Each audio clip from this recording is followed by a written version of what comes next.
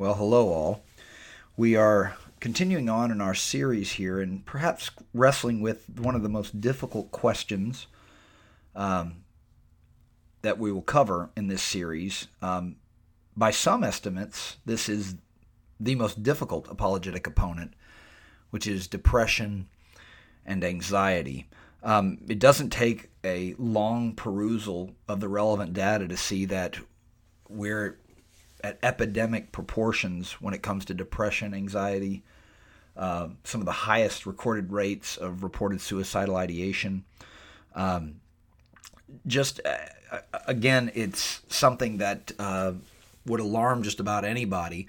Now, there are intervening factors, but just to give you a little background into this, one of the most popular series I've ever done for Sunday school was some years ago, did depression, anxiety, suicidal ideation in the Bible.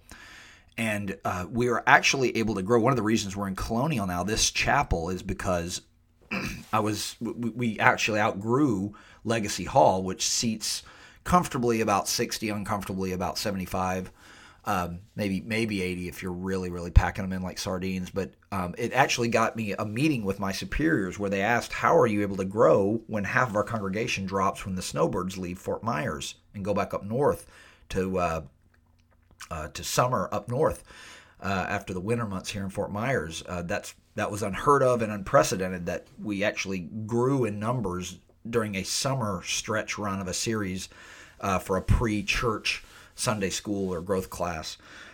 So this is an enormously relevant subject. I am not a licensed counselor. I'm married to a wife who's a psych major who has a penchant for counseling, credentialed counseling. I also understand all the foibles and pitfalls for this sort of thing. I'm not sure you're familiar, but you might be, with the general biblical model of Christian leadership, which is the prophet, priest, king model. And that means every Christian leader in some way is expected to have a proficiency in the three areas of leadership. The prophet would be the proclaimer of God's will, the knowledge and expression and proclamation of the word of God. That'd be the pure preaching part for vocational ministry. The priest part would be the more one-on-one, two-on-one, or family counseling, where good, wise biblical counsel, which we can't use that word because it's a charged word now. You need credentials to use the verb counsel or legal credentials to use the word counsel. So we have to say strong biblical advice. That would be the priest. And then the king aspect is moving a group of people, organizational leadership, in a direction for the kingdom of God and for his purposes. And no Christian leader is good at all three. That's where having a really solid staff comes in, where you can make up for the other two areas of deficiency. So some years ago, when I was asked to increase my priestly role, the good, wise biblical advice, or what used to be called counsel role here, I was extraordinarily insecure. The idea of somebody placing my hand on their hand on the rudder of their lives was daunting, to say the least, for me. So I did what I only know to do, which is to read as much as I could on the subject of counsel. I knew that when I went to counsel, I had a skepticism about their ability to diagnose or give me a prognosis or a prescription of what I should do. And I knew that what I'd want is somebody that was connected and had good content and had those experiential milestones to show that there was practical benefit to what they were talking about. This is one of the reasons why the old adage, there's always more bad counselors than good counselors, or therapists, bad counselors, bad therapists than good therapists out there. The two main reasons for that is they don't keep up with their field, they don't have good content, and maybe most importantly, they don't practice what they preach. Nobody's looking for perfection, but if you're going to pontificate on what's going to repair a relationship and you can't do it in your own, again, you're hearkening back to what the Word of God says about these sort of things. So, so look at what the psalmist says in Psalm 77, and think of it as a cry of help from a friend or from yourself. How long, O Lord, will you forget me? How long will you hide your face from me? The Bible is replete with these sort of laments and cries, I've said it before, I'll say it again, in the Psalter, the song and praise and prayer book in the center of the Bible, the Psalms, there's 150 of them. 50 include disappointment, lament, and crying for God. Our holy book, as part of its inspired corpus of 66 books, includes a cryings book, Lamentation. But there are all sorts of intervening issues as I introduce this. One that you might be aware of is not wanting to turn the gospel proclamation into therapy. We don't want to turn the incentive to come to God through Jesus Christ into living your best life now, a relentless selfish pursuit of your own individual happiness. There are all sorts of issues with modern happiness versus ancient happiness, and modern, quote, wisdom versus ancient wisdom. What the ancients used to call eudaimonia was a different kind of happiness, a more substantive, whole life engaging happiness, rather than what happiness is today, a sort of sensate intensity of pleasure that's localized, quick, and disconnected from other areas of your life, like my team won in baseball. We also have issues with regard to diagnosis. It doesn't take a genius to see that there's been so much downside to the ubiquity of internet access and the flood of information. We now have a new problem, and it's vetting proper information and proper authorities. Plus, we have a culture that at least gives lip service and pretends to be relativistic. But everybody knows that it's an issue to go online and diagnose yourself, WebMD. The issue is there's so much information and so many symptoms connected to others that you end up diagnosing yourself as having far more than you actually do have most of the time, and give yourself massive depression and anxiety. Well, the same thing goes with mental health issues. It doesn't help that we live in a culture that's never had a higher propensity for envy. Self-pity and victimhood are the moral heroes of the day. So not just saying that you're having localized unhappiness, but any sustained unhappiness, displeasure, hardship, hard work, or discomfort or pain usually reflexively gets us to do a self-diagnosis of saying depression. So we'll talk about more definitions and that sort of thing. But again, the problem with self-diagnosis in an internet age is palpable. It's a big issue, and I used to think it was just the medical community trying to protect their jobs, but it's more than that, because there's so many symptoms indirectly or directly connected to different particular problems, and people desperately want a validation of their victimhood or their self-pity or their or what they're going through. I'm not sure hypochondria has ever been higher. So there are issues, and there's obviously bigger meta issues. When you take the divorce rate that's dropped a bit over the past 2 decades, but it's still too strong for my blood. As far as too high, the percentage seems to be too high, even at 33 to 34%, a third of marriages ending that way. You take, again, the increase in negativity in the media, the massive polarization going on culturally, even religiously in some quarters, the decline and fall of some Christian leaders and paragons of heroes, modern heroes of evangelism and theology, and there's a lot, political problems and pressures, economic ones. So this is a big issue. It goes again without saying this is going to be a flyover. Even this that we're going to split, we've decided to split this into 2 sessions instead of just one. Even when I did a shortened version of this, it was still 6 to 7 full 1 hour, 7 sessions over 7 weeks when we did it for Sunday school years ago. I'll probably refilm that and get it out to you and update it.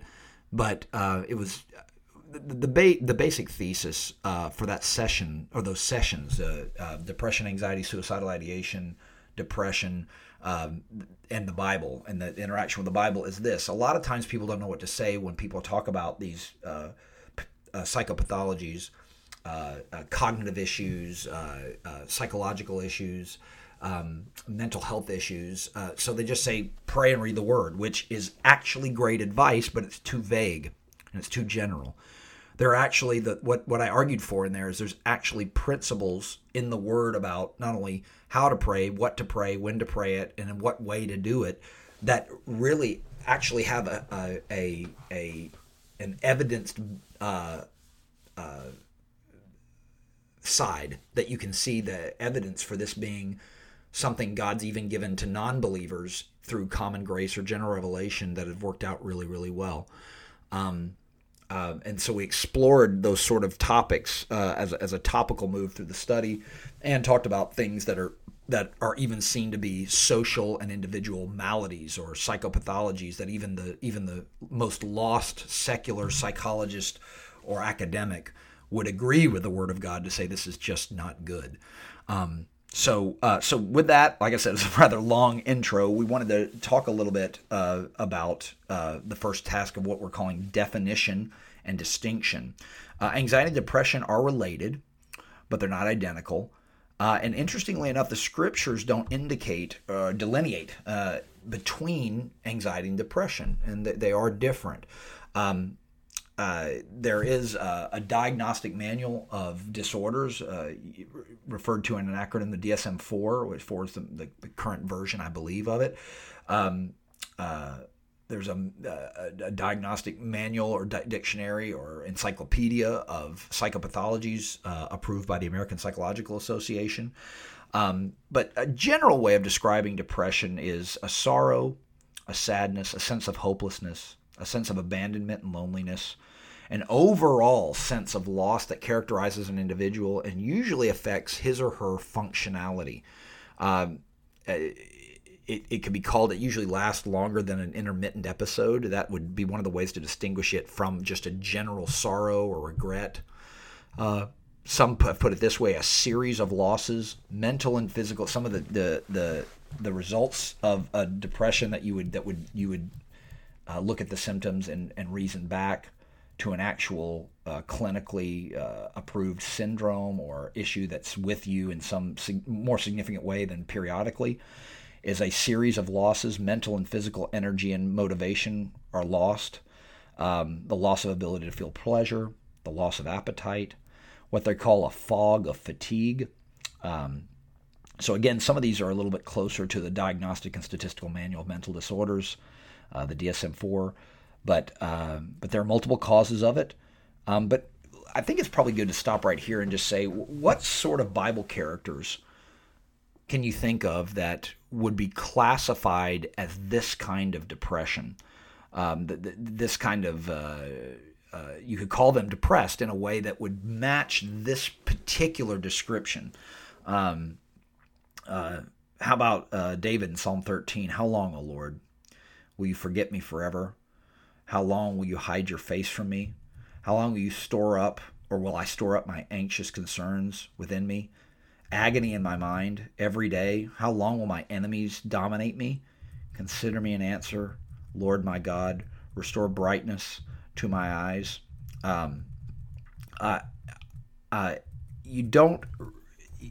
You can say that David had bouts of depression.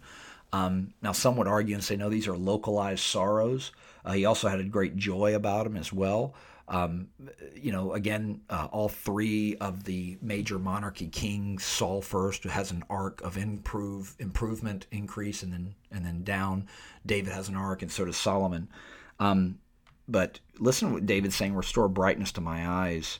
Will you forget me forever? How long will you hide your face from me? So this is more of a fog, a series of losses. It gets even more intense when he describes his enemies, which probably include Absalom, rising up against him, that he can't directly respond, doesn't want to directly respond to them. You could look at Saul as well, the first king of the Israeli monarchy, when the people demanded a king anointed by Samuel.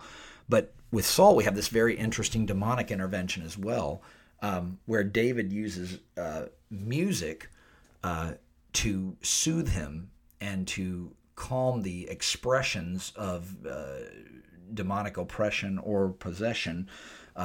It's hard to get which one that is there out of Saul. It mollifies or softens that sort of thing. How about Naomi in the Ruth story, who says, "Don't call me Naomi anymore, call me Mara," which means bitter. I want to actually be called bitter because I'm so upset by how my situation's going. Maybe the paradigm example that I think is one of the strongest in the Old Testament is Elijah, after his his confrontation with the prophets of Baal on Mount Carmel. Elijah clearly is expecting. It looks like he's expecting a full overthrow, a revolution, the government with Jezebel, and that doesn't happen. And even though he gets, again, the rain, his prediction of the drought being over, and what was likely a lightning bolt or a meteorite hitting and just basically burning up in no uncertain terms the sacrifice there on the mount there, and then him capitally punishing all the prophets of Baal that have been likely doing human sacrifice as well as dishonoring God and breaking all sorts of Israeli laws as well as they've been put into power by Jezebel. He goes and flees Jezebel and says at one point that he wished he'd never been born, that he despaired of life itself as God comforted him. Very, very interesting type of comfort. It was an actual food provision, bringing him food. And so it was not just that he was on the run in a foreign country and that Jezebel wasn't overthrown after her prophets were and the drought was over. Now why is he running after this great victory? So it was an up and down thing. And again, a lot of depression comes when certain strong, powerful expectation or expectations, a series of them, are dashed. Job would be considered a person that I think we could call under this definition of depression. Jonah as well. I mean, for goodness sake, Jeremiah, his entire book of cryings called Lamentations. Jeremiah, I think we could put him firmly in this category. Some other ones you might not have thought about, though. Paul, you look at 2 Corinthians 6, 2 Corinthians 11, 2 Corinthians 12. Paul's like, I would like to die and go on, but it looks like there's more gain for me to stay around. Jesus. And there was a really strong suggestion from one of the people in class a couple weeks ago that, if we're going to make a distinction, which we're about to make here, between anxiety and true fear, we need to make a distinction between true godly sorrow and depression. And I think one of the main distinctions would be how some of the symptoms aren't the same. When you're truly sorrowful, sometimes you don't have appetite there, but there's not a general loss of appetite for a long period of time. So some of these are really, when you're sorrowful, you're not always fatigued. You don't have a general sense of hopelessness or being alone, loneliness. But I think probably the biggest distinction between authentic sorrow and clinical depression would be its lingering effects, not just the particulars of the symptoms, but the lingering and the time frames involved. I think that's a big difference. But think about Jesus in the Garden of Gethsemane, where we get the perfect prayer. We get a fully honest Jesus 3 times, "Let this cup pass from me, but not my will, but thine," and fully obedient. Maybe the perfect model for prayer there, but Jesus being so stressed out that the capillaries under his skin burst and he's sweating blood on his forehead and probably somewhere around the face.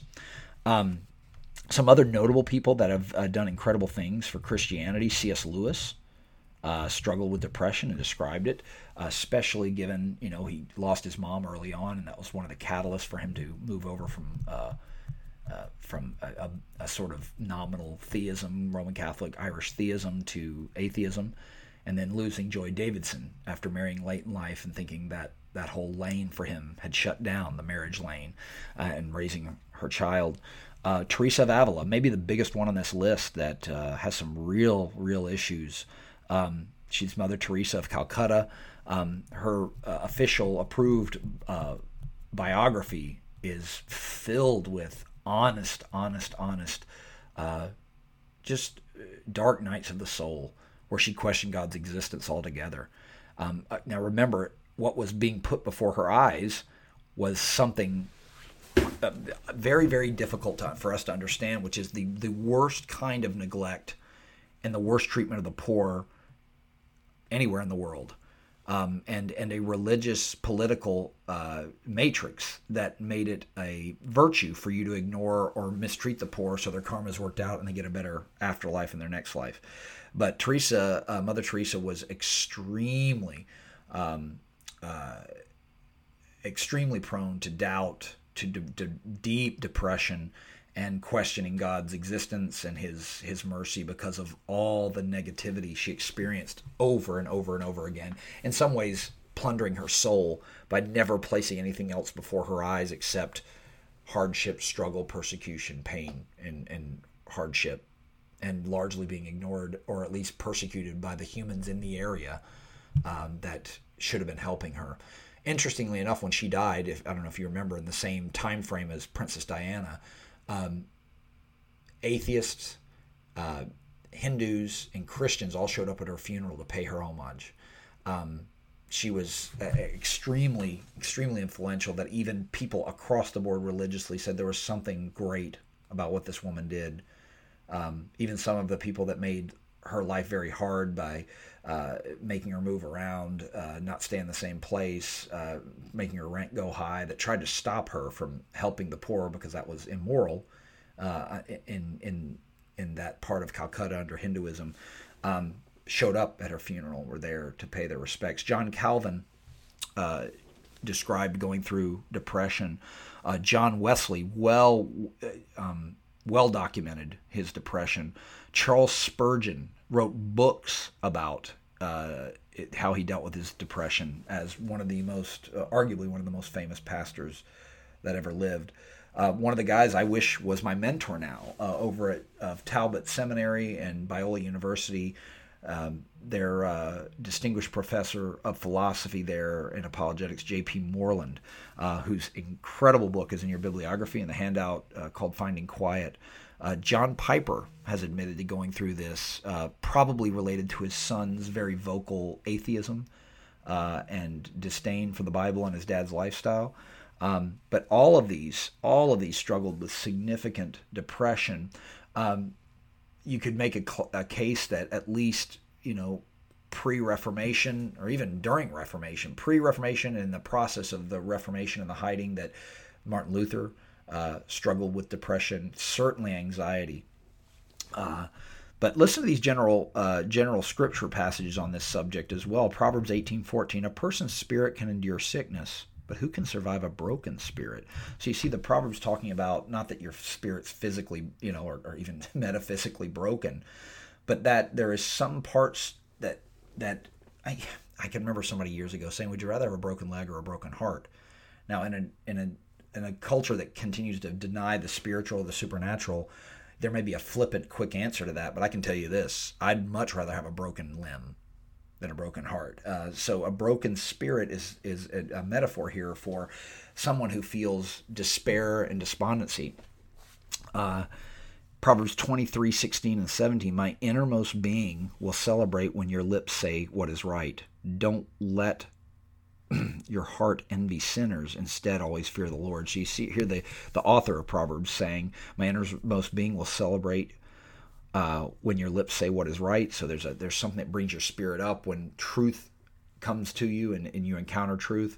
But we also know that he's instructing the reader here to not envy sinners. That envy is a significant issue related to some of these depression symptoms and things of that effect. Now, anxiety, very quickly. An overcoming sense of fear. This is a definition of anxiety: an overcoming sense of fear or worry for possibilities in the future.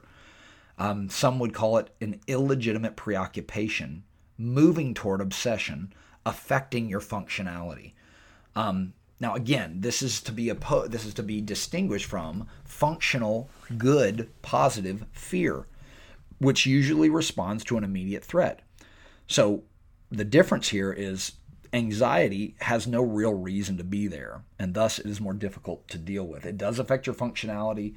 Sometimes they call people like this with mild anxiety hand wringers, helicopter moms and dads. Very, very difficult. In some ways, Jill, my wife, deals with some anxiety. I wouldn't call it clinical or syndromatic, but we learn at our parents' knees. Sometimes the more influential parent, if they happen to be worriers, I can remember they would call me sometimes when I go out with my buddies and we'd play cards or something. They called me Shaky Joe because I didn't want to blow my money on on something that I thought I would later regret. But let's put it this way: if you're coming up to say I-75 and you have a legitimate fear that you could die because if you step out on this road, there's a chance a car's going to come and you won't be able to dodge it. That's not anxiety. What anxiety is waking up in the middle of the night being afraid about I-75. A related issue is phobias. Phobos, an irrational fear of something, arachnophobia, kleptophobia, so there are all sorts of phobias and anxieties, that sort of thing. So again, if you start thinking about anxious Bible characters, barren women like Sarai, Rebecca, Hannah, Joshua. You can call Moses anxious or depressed. There's times where he's like, just go ahead and kill me. So you can say he had anxiety, clearly had anxiety from the jump. I'm like witnessing a miracle, but I'm not a very good speaker. Are you sure you're picking the right guy, Lord? Joshua, taking over the mantle must have been really, really strange. His mentor and guide, his compass was not going in, and many of the people he had come up with and grown up with that were authority figures over him coming out of Egypt were not going into the promised land, and he was. Lots of anxiety when you're moving in and you have a divine mandate for conquest for very specific groups. But yeah, barren women as well that you have across the biblical corpus. So the causes of anxiety can be sin. It can be a lack of trust in God and trust in others. It can be a lack of knowledge. Usually that's connected, anxiety is connected to a lack of knowledge, or at least a lack of broadening your scope of reference. And we'll talk a little bit more about that when we get into solutions. But, usually you're not, it comes from an obsessive compulsive maybe streak in someone, not necessarily a syndrome, where they obsess and focus on one thing over and over and over and over again, and it's usually the worst thing, and they don't take into account intervening ideas or qualifying ideas, and we'll talk about that in our next session. But you must know that doubt and anxiety, or depression and anxiety, can actually cause doubt, but it can also work the other way. A deep-seated doubt that's not engaged and not fought. That I told you one of the worst things to be if you're doubting is lazy. Doubt can be devastating to a lazy person, but actually doubt can be a positive thing when it moves you to overcome it and become more confident. And that's true in any area, not just your faith. But doubt has a two-way street. Depression and anxiety can cause doubt, and doubt can cause depression and anxiety. And it can start what some Christian therapists have called the doubt spiral, where you spiral down. One of the technical terms in the psychological literature is downstacking, where you keep stacking negative ideas in increasing intensity till you get to a point you never thought you'd be, which is just basically the genealogy of any sin in your life. You get to a point where you're entertaining ideas you never thought you would because you haven't stopped yourself and arrested those thoughts that stack down to suicide, to running away, to nuking or deep sixing all your significant relationships. So when we return next week, we'll go over depression remedies. Again, this will be really, really short, a basic overview. We'll go over some anxiety remedies, and we'll talk about those. Just so in case you don't want to hear the second session, significantly strong love relationships, starting with God and then other people, actually is a really great way to fight depression and anxiety. One of the first things a therapist will ask, even if they don't really understand the Bible also accounts for this sort of thing, is what sort of strong love relationships exist now, even if you happen to be away from the alpha relationships like parents or siblings or things like that, or you haven't had those, or even strong friends. what's there. You also have a progression in getting over these things. They're usually it's one of the hardest things to remember in discipleship, but authentic change usually comes slowly. In fact, the quicker the change, the least the more more skeptical we are about it, or the more we look askance at it. We just kind of we're not sure. This is particularly important when it comes to discipling and walking somebody into greater and greater vistas and from glory to glory in a repentant, kingdom-oriented, God-honoring lifestyle. This is huge. But you can also see a progression of these things where people move from thing to thing. And this is particularly important to remember as Pentecostals. For Pentecostals, we have this penchant for triumphalism. We only talk about the good stuff and raise our scepter up and our crown and go, we are the champions, we're going to win. We also believe, again, without biblical warrant, that if we ask God if we put the words in the right order, He will deliver us immediately from something, which just isn't true. Generally speaking, God pulls us through things with Him because those tend to teach us far more significantly than deliverance. Again, we don't call things down on ourselves, but we certainly don't act like that God either owes us or He'll give us the immediate solution every single time. That's just not the way it is. But you have love and joy and thanksgiving, prayer, and really in worship as well. Now some of these, again, there needs to be meat put on the bones here. But, with this progression idea, there was a friend of mine who was a therapist talking about getting his wife over her phobia, her anxiety about dogs, because he loves dogs. He loves them. And he said he got her over it by starting first with puppy videos, then going to visit puppies, then watching, I think the guy Cesar Chavez, the dog whisperer, the trainer on TV, and following that series, and progressively moving her to a point where she didn't have a phobia of it anymore, but it was an over years thing because she'd been attacked when she was younger. So again, a progression, but doubling down and significantly investing in the love relationships you already have, already in which you've already invested. Trying to find joy catalysts in your life that are different than just intermittent happinesses. And we'll talk a little bit more about that. Thanksgiving, prayer, and then worship. Prayers set to music or melody are huge, absolutely huge. I was talking to a skeptic years ago who said, I envy you guys because we just can't replicate this. When we have a song we all know, like a Journey song or or a Boston song or something, it just doesn't give the same reported results that you do for a true worship or praise session. Now, I know you guys, and the fact that we're not pursuing it just for the benefits it gives us, but I think you could describe true worship as you finally stop focusing on yourself, which is part of a sinful, self-centered, pathologically narcissistic lifestyle, what we call sin, and actually giving adoration, praise, and focus to a being worthy of this kind of adoration, praise, and focus. Slowing down, closing your eyes, singing and worshiping and shouting about things that are really important and really worth getting emotional about is part of a great worship experience. And the word being spoken, the word being prayed, the word being thought about, the word being ruminated upon.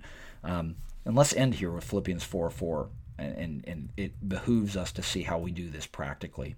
Rejoice in the Lord always. I will say it again, rejoice. Now, please hear me. Practical isn't what I've heard some people do in the past. They meet somebody that's depressed. They don't know what to say. And so they say, well, the Philippians says, rejoice in the Lord always. So rejoice. You can't command a rejoice thing. It's an indirect thing. But it means you should be looking to find ways to rejoice, right? Not that you can just command it to somebody. Let your gentleness and graciousness be evident to all. The Lord is near. In other words, the Lord may be, a transcendent presence, but He's also an immanent presence. Do not be anxious about anything. Easier said than done, Paul, right here. But in every situation, by prayer and petition. So praying and including petition with thanksgiving, present your request to God. Why? Because you're at least saying you believe He exists and that He can answer your prayer. Now again, the qualifier I'd add here is Don't just do petition. It says prayer and petition. Paul includes one of the 5 basic prayer types because when your prayers are dominated by petition, it can actually have a reverse something going on in you. What do I mean by that? You just remind yourself of all the ways God hasn't answered you, and you can actually bring on anxiety and the onset of depression as well. And then what happens? In the peace of God, which transcends all understanding, it goes beyond your ability to describe or explain, will guard your hearts and minds, in Christ Jesus. So this is how Paul says to rejoice in the Lord always. Make sure that you're gentle and gracious, and let that be evidenced in your life. Remember the Lord is near. Don't be anxious about anything, but in every situation, by prayer and petition, asking God with thanksgiving. You never forget thanksgiving and gratitude. We'll talk about that next week. Present your request to God, and the peace of God, which transcends all understanding, will guard your hearts and minds in Christ Jesus. Finally, brothers and sisters, whatever's true, whatever's noble, whatever's right, whatever's pure, whatever's lovely, whatever's admirable, if anything is excellent or praiseworthy, think about such things. Think about such things. Focus, concentrate, think about such things. Whatever you have learned or received or heard from me or seen in me, put it into practice, and the God of peace will be with you. So remember, this is another one of those classic Bible passages that says there's a responsibility on your part. Effort has to be exerted, but the Holy Spirit can support you. God gave you the ability to choose. He can empower you to do this. You're not on your own. It's not just a knuckle down thing, but there's some things you can do to engage the Holy Spirit this side of eternity in a fallen, compromised reality. So whatever you've learned or received or heard from me, put into practice, and the God of peace will be with you. We hope to see you next week.